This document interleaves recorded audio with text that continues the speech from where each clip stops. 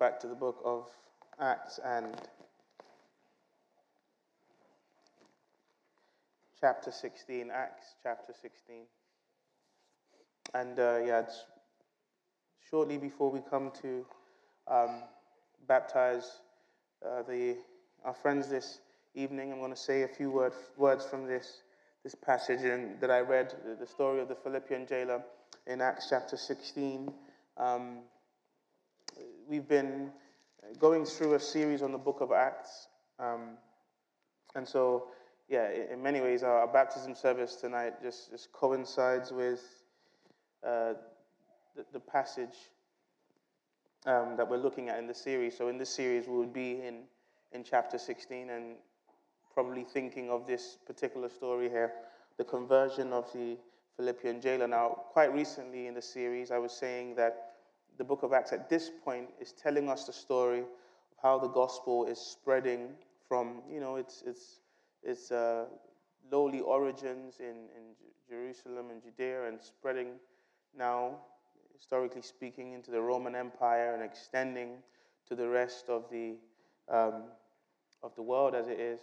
And one thing that's interesting in the book of Acts, interesting to notice, is that almost invariably, where the message of the gospel is being preached, what you also find is this act of baptism, right? So where the gospel is preached, that baptism was joined to it. So baptism is performed frequently in the book of Acts. And so that's interesting, even as the gospel spreads, and where they're preaching to Jews or they're preaching to Gentiles, they're preaching to different people, they always ask them to take part in this vital ordinance of baptism. And of course, it had to be the case because the Lord Jesus Christ commanded them to do so. And so even in 2022, when the gospel is preached and people come to faith in Jesus Christ, we carry that same symbol. The book of Acts reminds us that symbol would always have its significance. But what the frequency of the symbol in the book of Acts also shows us is that there is a kind of objective meaning. Baptism represents a particular thing. You can look through the book of Acts and you can see the trajectory. You can see the events that always lead up to baptism, and the same things are being present. Right, so for example, baptism is always this means, this response, this way of responding to the message of the gospel. Baptism is this way of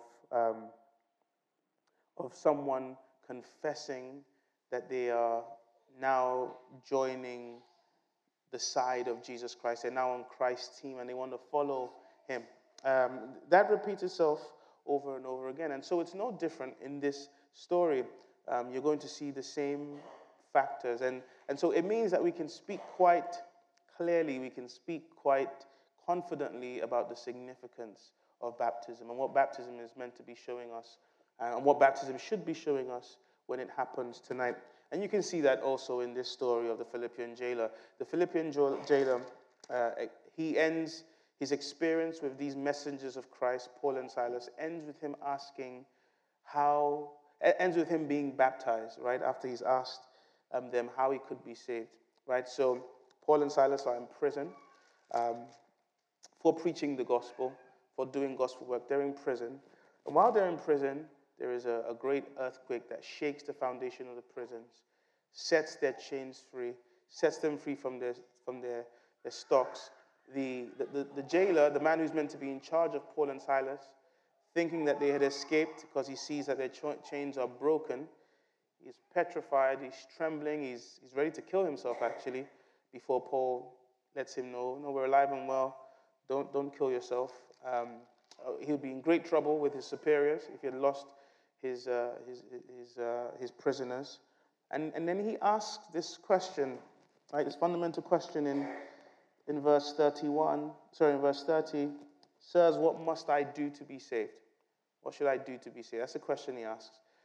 Paul and Silas essentially teach him how to be saved. You believe on the Lord Jesus Christ. And when he when he chooses to make his lot with the Christians, when he says, I'm going to believe on Jesus, there's a response of baptism. And so let me draw your attention to just three things that we see present in the Philippian jailer's baptism. And I'm basically saying these are three things that are always present in a baptism. This is what baptism is signifying. When someone comes to step into the waters of baptism, this is what they're confessing has happened to them or is happening to them. This is what they are affirming. The first thing you notice with the Philippian jailer, again, as I say, ends with him being baptized. But the first thing that you notice that's happened in his experience is there's been a conviction. He's been convicted. He's had this deep conviction, right, of God. There's a conviction of God. He's aware now that there is a God and that he has to deal with this God, right? The person who is baptized, is getting baptized, someone who is aware that God is real and I have to deal with God. And what's he convicted about? What's he convicted about God? I think what symbolizes his conviction about God here is his encounter with this terrible presence of God, right? So the earthquake, right? I think it's this encounter with the God of Paul and Silas. He knew quite well who they were. I don't know if he had heard them preach a full sermon yet, but he knew they were gospel preachers, and they were people who were always saying that, oh, Jesus is the one who saves, Jesus is the Messiah, and they were all calling people to come and follow Jesus and give their lives to Jesus. And quite clearly, prior to this earthquake, for example, he didn't care much for Paul and Silas and them. He just thought it was one of many other messages. You know, like people say, religion is just politics, or religion is just like a drug and people are trying to control, and all religions are the same. He thought so. He had his own myths, and he thought Christianity is just like any other religion. It's just people just follow the things that they were raised up in. They're all born into their own religions, and then they pursue that. That's all it is. Until the earthquake, until he realizes, and it becomes clear to him that in all his life of following all these myths and religions, he never met a God like this who could shake the foundations of the prisons for his own people. None of his gods were living. This is the act, the movement of a living God. And so all of a sudden, he's aware of the presence of God, the awesome presence of God. Later on, we read in the passage that Paul and Silas explained, they taught the household the word of God. And one of the ways by which we come to learn about the presence of God and who God is through the teaching of his word. So I said the person who becomes baptized is convicted of God's existence. But what about God? Right? Many people believe that God exists, but what do you believe about God? One of the things that the person who's getting baptized believes about God is that he is holy and we are not. That God is perfect and righteous and we are not. And no doubt, as the disciples, as they explained the ways of God to the Philippian jailer, they told him about that. They said, listen, we don't know you, we've never met you, but we know that just like us, you have sinned and fallen short of God's glory. We don't know you, but we know that just like us, you are far from God, because none of us are close to God by nature. By nature, we are children, the Bible says, of wrath. That means by nature, we are in a bad relationship with God, because God is holy and we are not, because we don't love the things that God loves, because we break God's law, because our hearts are not wired to rejoice in the perfection and the beauty of God, even though he made us for himself. There's not some kind of natural affinity or love for God. It's not true. And this God is holy, and he's righteous, and he has an awesome, fearful presence. And for a long time, the Philippian jailer could be asleep to that. He could ignore that. He could suppress conscience. He could deny the fact that he was a sinner.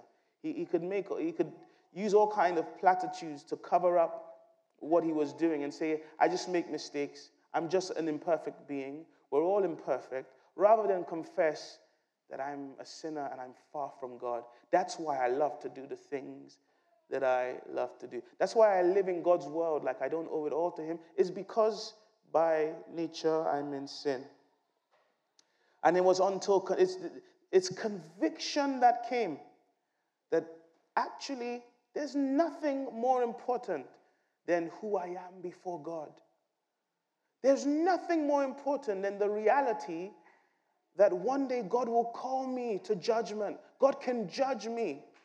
There's nothing more important than that. I've been suppressing it. I've been pretending like I can do all these other things with my life and be fulfilled in them, as if I don't know that God's judgment still abides. And it's a frightening thing to fall into the hands of God.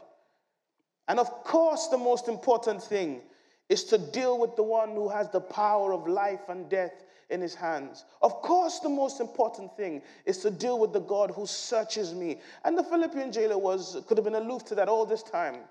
But God met him in an awesome, terrible way.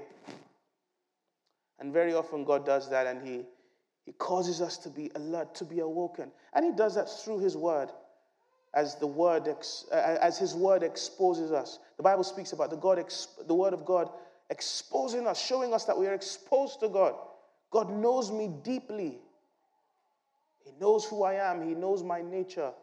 He knows that I'm far from him. And he calls me to repent or face his judgment. That's the conviction that leads a man to baptism. It's the conviction that I'm far from God. Maybe this conviction is further strengthened as he reflects on the example of Paul and Silas. You know, earlier in the passage, the Bible says that while they were in prison, before God visited with this powerful earthquake, that Paul and Silas were singing and praying. And even in their prisons, in their prison cell, even in their chains, they had a certain peace. Even in their chains, they had a certain joy that not all the chains of this world could take away. And maybe he reflects on how different their life was to his. He reflects on this higher peace, this higher joy that they experience that he doesn't have. And very often, the terrors of conviction come to men and women that way. They might want to deny that Jesus is real. They want to deny that Jesus is true. But very often, they can't deny the transformation that they see. They can't deny that these Christians, they have a peace about them. They have a joy about them. And it's not a peace that needs, it's not a peace or a joy that needs to be greedy or that needs to drink to excess or that needs to numb the mind. It's not a joy that needs to deny reality. It's a joy through the tough times of life. It's a joy that happens even though they're sober people. It's a joy that they have. It's not ultimately in stuff and things. It's a joy that's deep within. And very often the contrasting life. Their life is different. I can see God in their lives. It can bring a conviction. But the person who is baptized is first and someone who is convicted. They're convicted of who God is. They're convicted of their need for God. They're convicted that they can't run from him anymore. They're convicted that it's so foolish to try and run from God, knowing that one day I will face him in judgment. Face him. There's nothing I can do about that. I can party the day away. I can be as vain as I want. I can watch all the movies in the world and try and numb myself to this reality by loads of entertainment. But God is still God. And one day I have to stand before him. There's a deep conviction. It's not a conviction that people always like. People don't want you to be so serious. They don't want you to take things so seriously. They don't want you to speak about such deep things. But the man who's getting baptized, the woman who's getting baptized, the boy, the girl who's getting baptized is someone who's saying, I can't shake this conviction off that God is what matters the most. And then, of course, having had that conviction, he asked the question, what shall I do to be saved? He's convicted. I need a savior. I need a deliverer. Who can deliver me from this mess I'm in? Because no man can.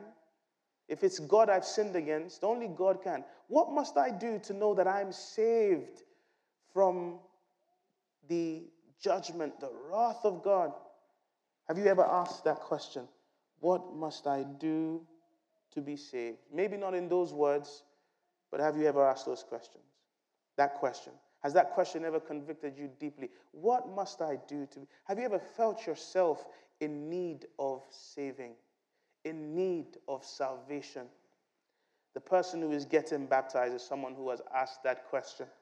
And sometimes my simple prayer is that men and women will ask that question. It's only by God's grace that we ever ask that question. Oh, happy day when we asked that question. Oh, happy day when we weren't so full of trivialities and trivial things. Oh, happy day when we weren't so consumed with entertainment. Oh, happy day when we had the presence of mind to say, what must I do to be saved? How can I be saved? I'm in need of saving. It's the person who has had to ask that question, and it makes sense, and it resounds, and it occupies. If you found out that you had a terminal illness, your primary concern, your priority in life will be, can something be done to deliver me from this? What can I do to escape this judgment? And when a man is asking, what must I do to be saved? There's no more important question. There's nothing more important. Not friends, not family, not wealth, not career, not entertainment or pleasures. Nothing is more important than that question. That's who gets baptized. You get baptized because this is the most important question in your life. What must I do to be saved? Is a deep conviction. And then Paul and Silas give the answer. Believe in the Lord Jesus. The second thing that drives a man to be baptized, a woman to be baptized, is that they want to convert to Jesus. They see Jesus Christ as the one who can save, and so they want to be converted to him. They've been opposed to him. They've been doing life by themselves. They've been thinking that they could run from the judgment of God, but now they see they're foolish. Now they're full of deep conviction. Now they want to be saved, and they see that Jesus is the only one who can save. And so they're converted to him. It's a conversion. Baptism is a symbol that a man or a woman is converted to Jesus. Paul and Silas say to them, believe on the Lord Jesus. No doubt they explained who Jesus Christ was. He is the Son of God. Jesus Christ is the one who God sent into the world 2,000 plus years ago to fulfill salvation history. Jesus Christ is the one who God sent into the world to save men and women from their sin. Jesus Christ is the one who God provided to deliver us from the judgment that is coming. And God's Son, born of the Virgin Mary, he lived in this world perfectly. And everywhere he went, he was doing good. He worked miracles and he taught the greatest truths. He never told a lie. But that was not the end. He came to die. The very Son of God, he fulfilled God's law perfectly. And he did what sinful men and women like ourselves could not do. And he died on the cross for us. And you say, why does a man obeying God's law perfectly and then dying on the cross for it, why does it have anything to do with being able to save me? Because that man is not just any man. He is God himself, coming into the world. And the gospel story is that God has come into the world to save us from our misery, our sin, our judgment, our death that we deserve. What must I do to be saved? You believe on Jesus. And the man who is getting baptized, the woman who is getting baptized has seen Jesus. And they say, he is Lord. He is Savior. He saves from sin.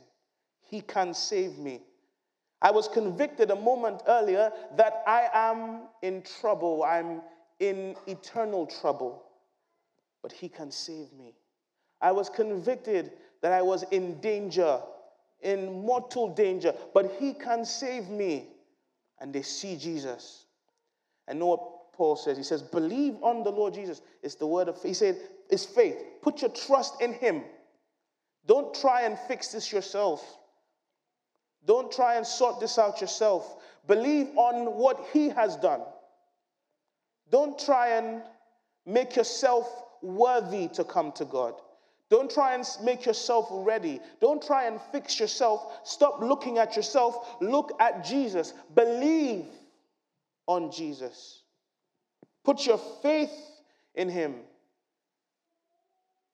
Receive all that God has given in his son Jesus. God has given us perfect cleansing. That's why we sang a moment ago, have you been to Jesus for the cleansing power? The person who gets baptized is saying, I've put all my trust, all my life in Jesus to save me.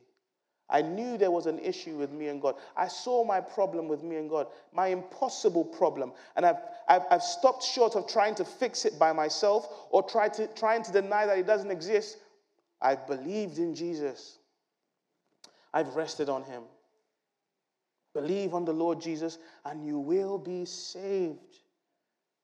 God's grace alone. God's provision alone. Nothing. We sing a hymn sometimes. We say, nothing in my hand I bring. I have nothing to add. I have nothing to offer. And I don't need to have anything to offer because Jesus has paid it all. He has done everything. I just have to believe him. I just have to rely on him. I have to lean on him. I have to rest on him. And the person who is baptized is someone who's saying, I'm resting all my life on Jesus. And so I call him Lord. Believe on the Lord Jesus. And the word Lord is a reference to he's master. He's ruler. Because only Jesus Christ has saved, all my life is for Jesus. The man or woman who is getting baptized is saying, now Jesus is everything. Jesus is the Lord of my life. He's the Lord of how I do family. He's the Lord of how I do friendship. He's the Lord of how I do money. He's the Lord of everything. He's the Lord of where I go. He's the Lord of when I'm sleeping. He's Lord. In everything I do, the only question, the primary question is, what does Jesus want? How do I live for Jesus? It's Christ in Jesus is now living in me. He's my Lord. The person who has been baptized that's what baptism is saying. I'm now on Jesus' team, but Jesus is a Lord. Yes, you're on his team, absolutely. Yes, you're on Christ, but to be on Jesus' side is to recognize him as a ruler. It's very hard to understand the extent to which that is true. We don't really have, at least in our side of the world, we don't really have many absolute rulers. People who rule absolutely, and their word is the final say. We're certainly not used to that in our country, right? We're used to arguing with our MPs and all kind of conversations and discussion. We vote them out. We're just used to that. Jesus is not so much an MP. Not so much. You're not in his parliament. That's why the Bible never says come into the parliament. It says come into his kingdom. He rules absolutely. But on the other hand, we don't have examples of absolute rulers on the other side of the world, because there are places in the world where people rule absolutely and no one questions them. But when we think of those people, we use words like dictators, despots, and those have negative connotations because because they rule selfishly and to oppress and to exploit. But Jesus is not like that. Because there's no better life to live than to be ruled by Jesus. It's so true that one writer in the Bible once calls Christians slaves. You would never want to be called a slave unless it's to a good thing. Someone says, I'm a slave to loving people. None of us are going to be, it's heavy language, but none of us are going to oppose them. We're like, oh, that's a good thing. I'm a slave to doing good. You say, that's fine. And the Bible says we're slaves to Jesus because everything in him is good, because everything in him is right, because Jesus knows everything better than I do, and his way is far better than my way, and there's no other way to live. So yes, we're slaves to him, he's our master, but it's not in a bitter way. I'm not upset about it. I'm not sad that I have to do his will. It fills me with great joy to know that he's my master. That's who gets baptized. The person who is getting baptized is rejoicing that Jesus is their master. We convert to him. And Paul says, believe and you will be saved. Saved. This language of salvation, deliverance, it's the language of eternity as well. The Bible says that Jesus Christ died so that those who believe on him will have eternal life. You know, I don't know, you might not hear it much. It might not be spoken of much, but you know, the way the scriptures tell us about what's going to happen to human beings, our final destination, is that this world is not the end. Even though we all die, we all have spirits. We have souls. And one day our souls will rise again, and God will give us bodies to stand before him in judgment. And that the end is either eternal life with God or eternal punishment for sin. When the Philippian jailer is asking, what must I do to be saved? Now, I don't even know if he understands how deeply his question goes. But when Paul says, believe on Jesus and you'll be saved, he's saying, believe on Jesus and you will be saved from eternal punishment, eternal damnation, eternal suffering, eternal separation from God. You know, when I first ever had a deep conviction about the gospel and wanted to follow Jesus, it was someone telling me about hell. And even though most people can't explain hell adequately or correctly, we have a deep conviction within. I had the conviction of hell within. I was sensitive to the reality of judgment. So he didn't have to explain much. I just believed. I just knew there was judgment. And I asked myself, who can save me from judgment? But not just that. I also knew I didn't just want to die. I knew there was a beauty about life. I knew that life, we weren't meant to die.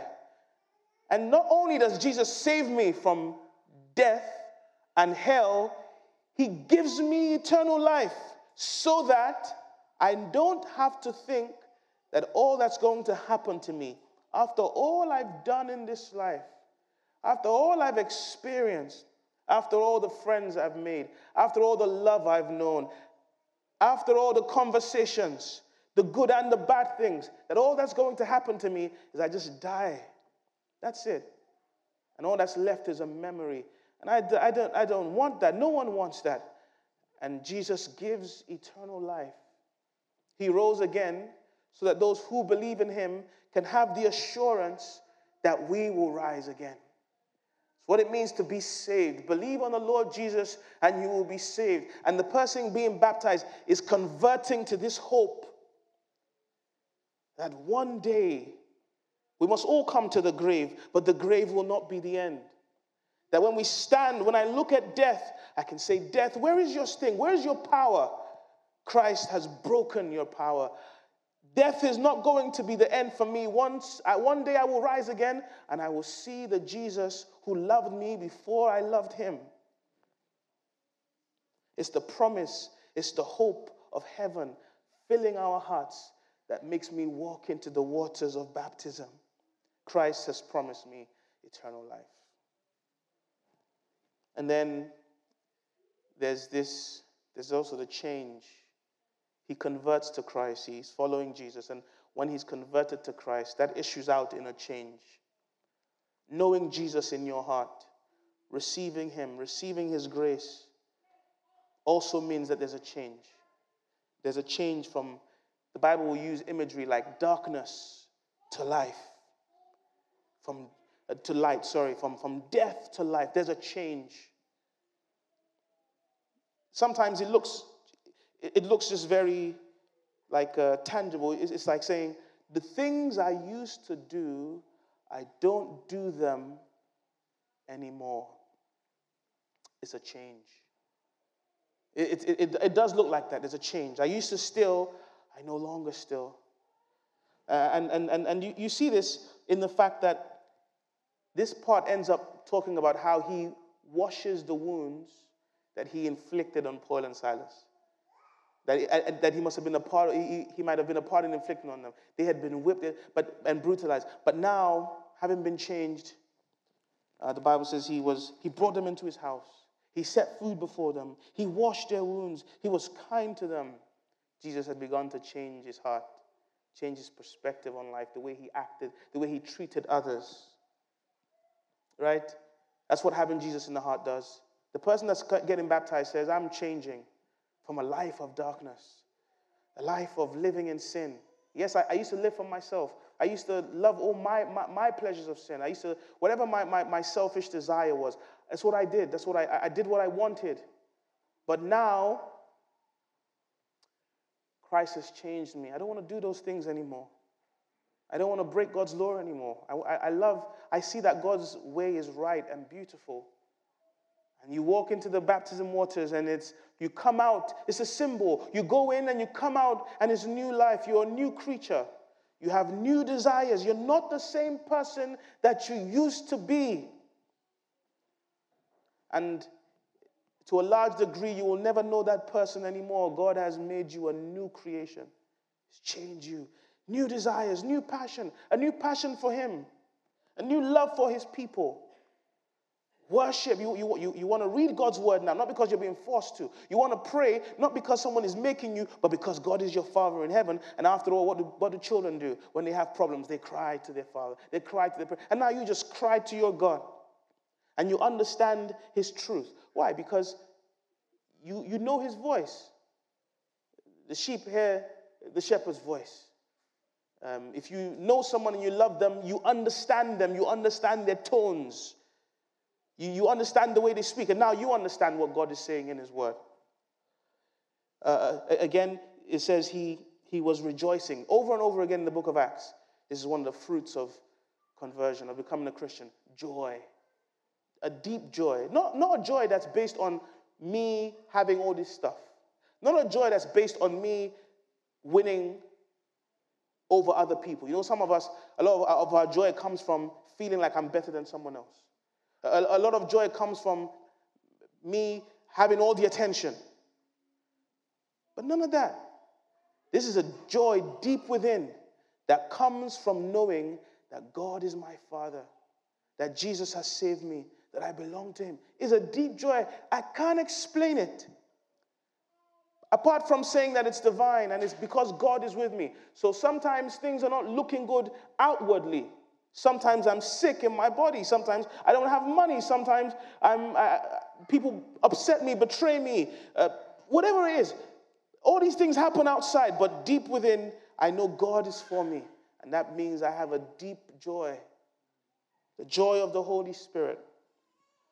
And don't forget, he also showed this faith to others in his household. He wanted them to hear about Jesus. And that's another change that happens.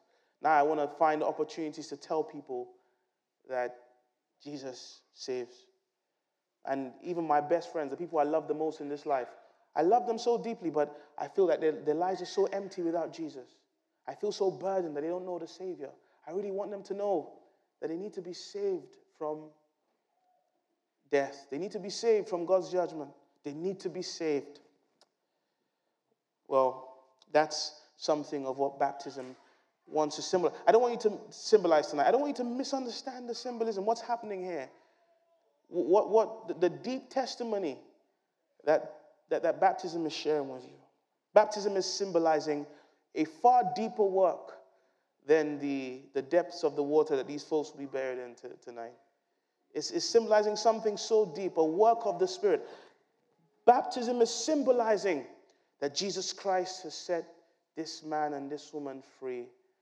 It's symbolizing that they belong to Jesus. But because baptism is symbolizing that, I can ask you this question this evening. Have you been baptized? If you've not been baptized, have you been baptized? Have you been in the waters of baptism? If not, why not? Why have you not been baptized? Is it because you don't appreciate what this baptism is symbolizing? You don't think you need to be saved? I will say to you, the Bible tells us all of us have sinned. Have you not sinned? Have you not broken God's law? Don't you feel that you're guilty before God? Why have you not been baptized? Is it because you don't want to surrender to Jesus? You believe that there is sin. You believe that there is judgment. But you know that to be saved, you have to give your life to Jesus. And you're thinking that you still want to keep your other masters. And I'm telling you, none of them can save you from God's judgment. And I'm telling you, none of them can give you true joy. And I'm telling you, don't be deceived. Jesus Christ is a loving master. Bring your burdens to him, even the burden of your sin, and he will give you rest. But don't make the foolish decision of choosing your lust, your sin, over the need for a Savior and salvation. Believe on the Lord Jesus Christ. Put your faith in him. This doesn't require money. Without money, come and buy. It doesn't require education. It doesn't require any reputation. Just believe. Rest on him. Believe that Jesus died and rose again for you, and you'll be saved. Amen.